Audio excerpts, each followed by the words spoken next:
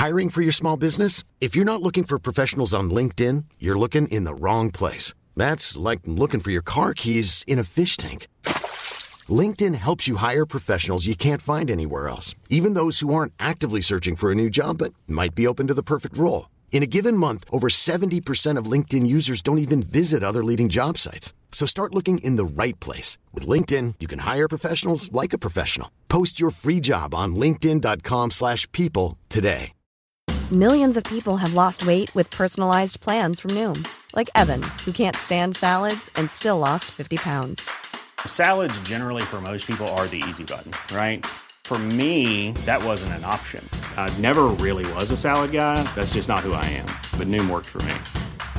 Get your personalized plan today at Noom.com.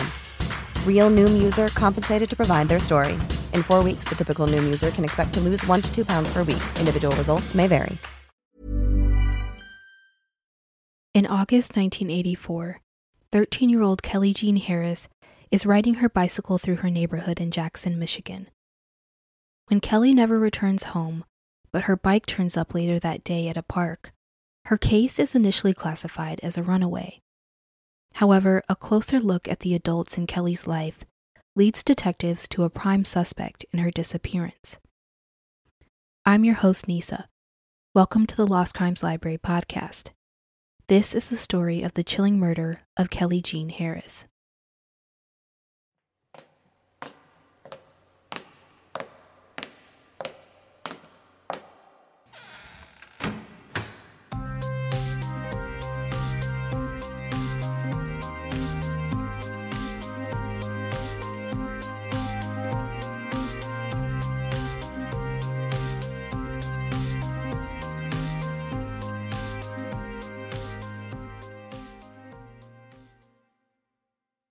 It is the summer of 1984, and Kelly Jean Harris is just 13 years old.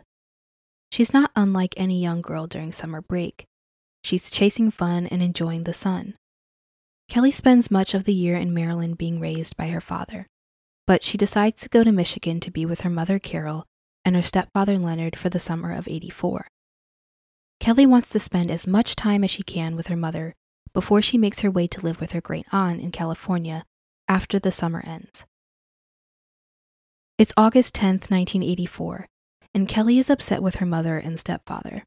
You see, Kelly really wants to go to the local county fair, but her mother Carol and stepfather Leonard tell her no, she can't go. This decision feels like the end of the world to 13-year-old Kelly, but she accepts her parents' answer.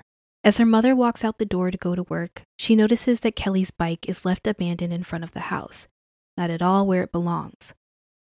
Carol tells her daughter to go put it in the backyard. Kelly tells her mother, "I love you, have a good day," and watches Carol go off to work for the day. It is now 2 p.m., and Carol is returning home, expecting to greet her daughter like usual.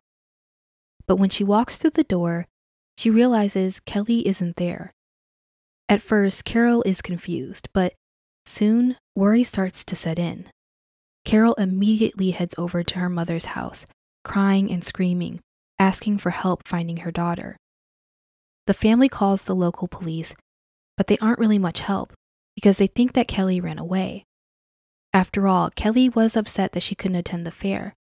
Maybe she got fed up with being told what to do and ran away. Despite the runaway theory, police officers still take the time to question Carol and Leonard at length. Carol is cooperative and active in the investigation into her daughter's disappearance. She answers all questions and provides as much information as possible. She tells detectives that her daughter is 5 feet 5 inches tall and weighs 100 pounds. She tells them to be on the lookout for a biracial girl, black and white, with black dark brown hair and brown eyes. She also tells detectives her daughter was last seen wearing an orange blouse with gray stripes and black shorts. Kelly has a gap between her 2 upper front teeth, and she occasionally wears prescription glasses, although she isn't positive if her daughter had them when she went missing. When questioned by police, Leonard doesn't take the same approach as his wife. He's less cooperative and more evasive. He tells authorities that he believes Kelly ran away, and at first, this seems like a real possibility to detectives because they end up finding Kelly's 3-speed bicycle at the entrance of Ella Sharp Park. That's about a 5-minute drive from where Kelly lives. They also learn that Kelly purchased herself a bus ticket to Detroit, Michigan, which is just over an hour away from Jackson, Michigan. Not to mention, a witness comes forward to say that they saw Kelly getting onto the bus that day.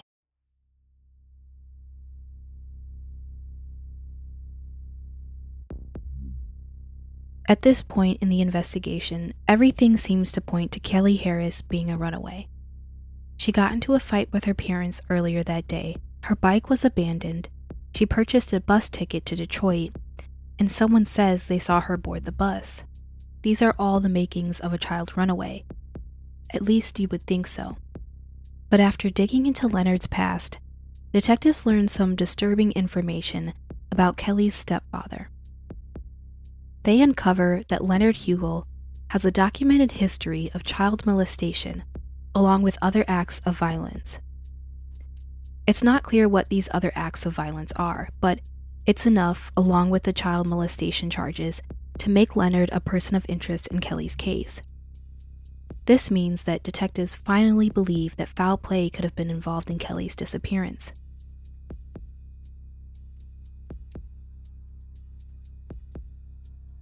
As the investigation continues, Carol must reconcile with the fact that her husband may have something to do with her daughter's sudden disappearance. 4 years after Kelly goes missing, Carol confronts Leonard. She asks him directly if he is any way responsible for her daughter's disappearance. She looks him straight in his face with desperation and heartbreak and asks, "What did you do to her?" But instead of seeing this woman's vulnerability and hopelessness and choosing to give her an honest answer, he simply bends down to tie his shoes. He walks to his car, gets in, and drives off. This is all Carol needs to know, that Leonard is culpable. She leaves Leonard in 1988, but the divorce wouldn't be finalized until 1994. 1993 rolls around, and Leonard ends up in trouble with the law, once again.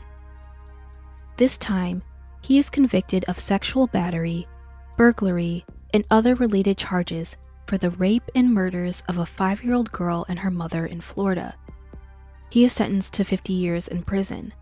Because of the criminal past Leonard has, along with these new convictions, he is repeatedly questioned for over 20 years about Kelly's disappearance.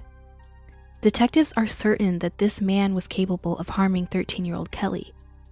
They just need a confession, because they don't have reliable physical evidence to indict Leonard for Kelly's disappearance and presumed murder.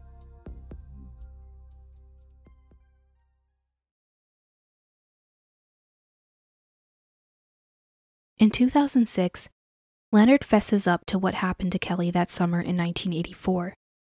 According to Mel Hartman, an investigator for the Jackson County Prosecutor's Office, Leonard admits to authorities that he murdered Kelly. He says that he told Kelly that she was allowed to go to the county fair and that he would take her. But he tells detectives that he never ended up taking her there. Instead, he confesses to kidnapping Kelly and taking her to where he worked at the time, which was St. John's School, a Catholic elementary school. He then says that he sexually assaulted her there before placing her in the trunk of his car and driving her out near Jackson Community College, which is about a 10-minute drive, or a little over 5 miles, from their home on Lincoln Court in Jackson. Finally, he confesses that he stabbed her to death and buried her body. When police take him to the location where he claims Kelly's body is buried, nothing is there. No remains are located. And this sort of poses a big problem for police because if there isn't a body, how do you prove there has been a murder? It is reported that blood evidence confirms Leonard's story. However, it's not known to the public what exactly was found and tested. At the time of this recording, Leonard Hugill is incarcerated in Florida and serving out his sentencing for that rape and murder of a young girl and her mother back in 1993. He is scheduled for release somewhere between 2033 and 2035. If he is still alive, he will be 90 years old when he is extradited to Michigan and formally charged with the murder of Kelly Jean Harris. When it comes to Kelly's remains, investigators believe that her remains may never be found due to environmental elements and possible wildlife that could have destroyed or scattered them over the many years. The Doe Network has reported that Kelly's DNA and dental records are on file, but it is not known if the DNA was ever secured. After her daughter disappeared and her marriage dissolved, Carol felt hopeless, lost, and alone. She tried her best to cope over the years, but she says she just didn't know how. She said, quote, "I just remember shutting myself in the bedroom, and I didn't care if I ever came out. I tried drinking, but thought it was not going to bring her back. It was like I was in a world all alone. My daughter was gone," end quote. Kelly Jean Harris has been acknowledged at the Fallen Victims of Homicide Memorial in front of Cascade Falls at Sparks Foundation County Park in Michigan. Carol visits often.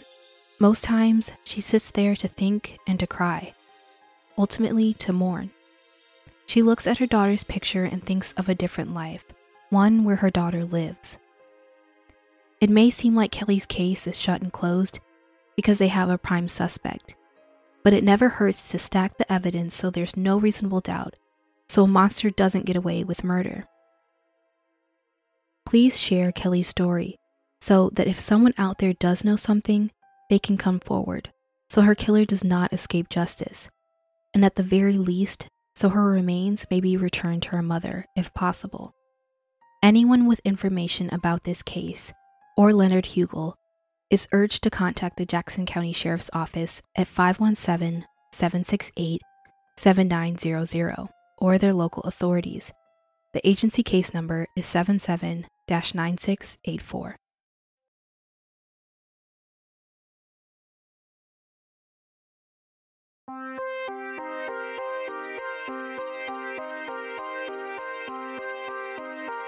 Thanks for listening to another episode of the Lost Crimes Library podcast. If you enjoy the show, please show your support by leaving a rating and review on Apple and Spotify. Also, follow us on social media. You can find us on Instagram and TikTok at the Lost Crimes Library Pod.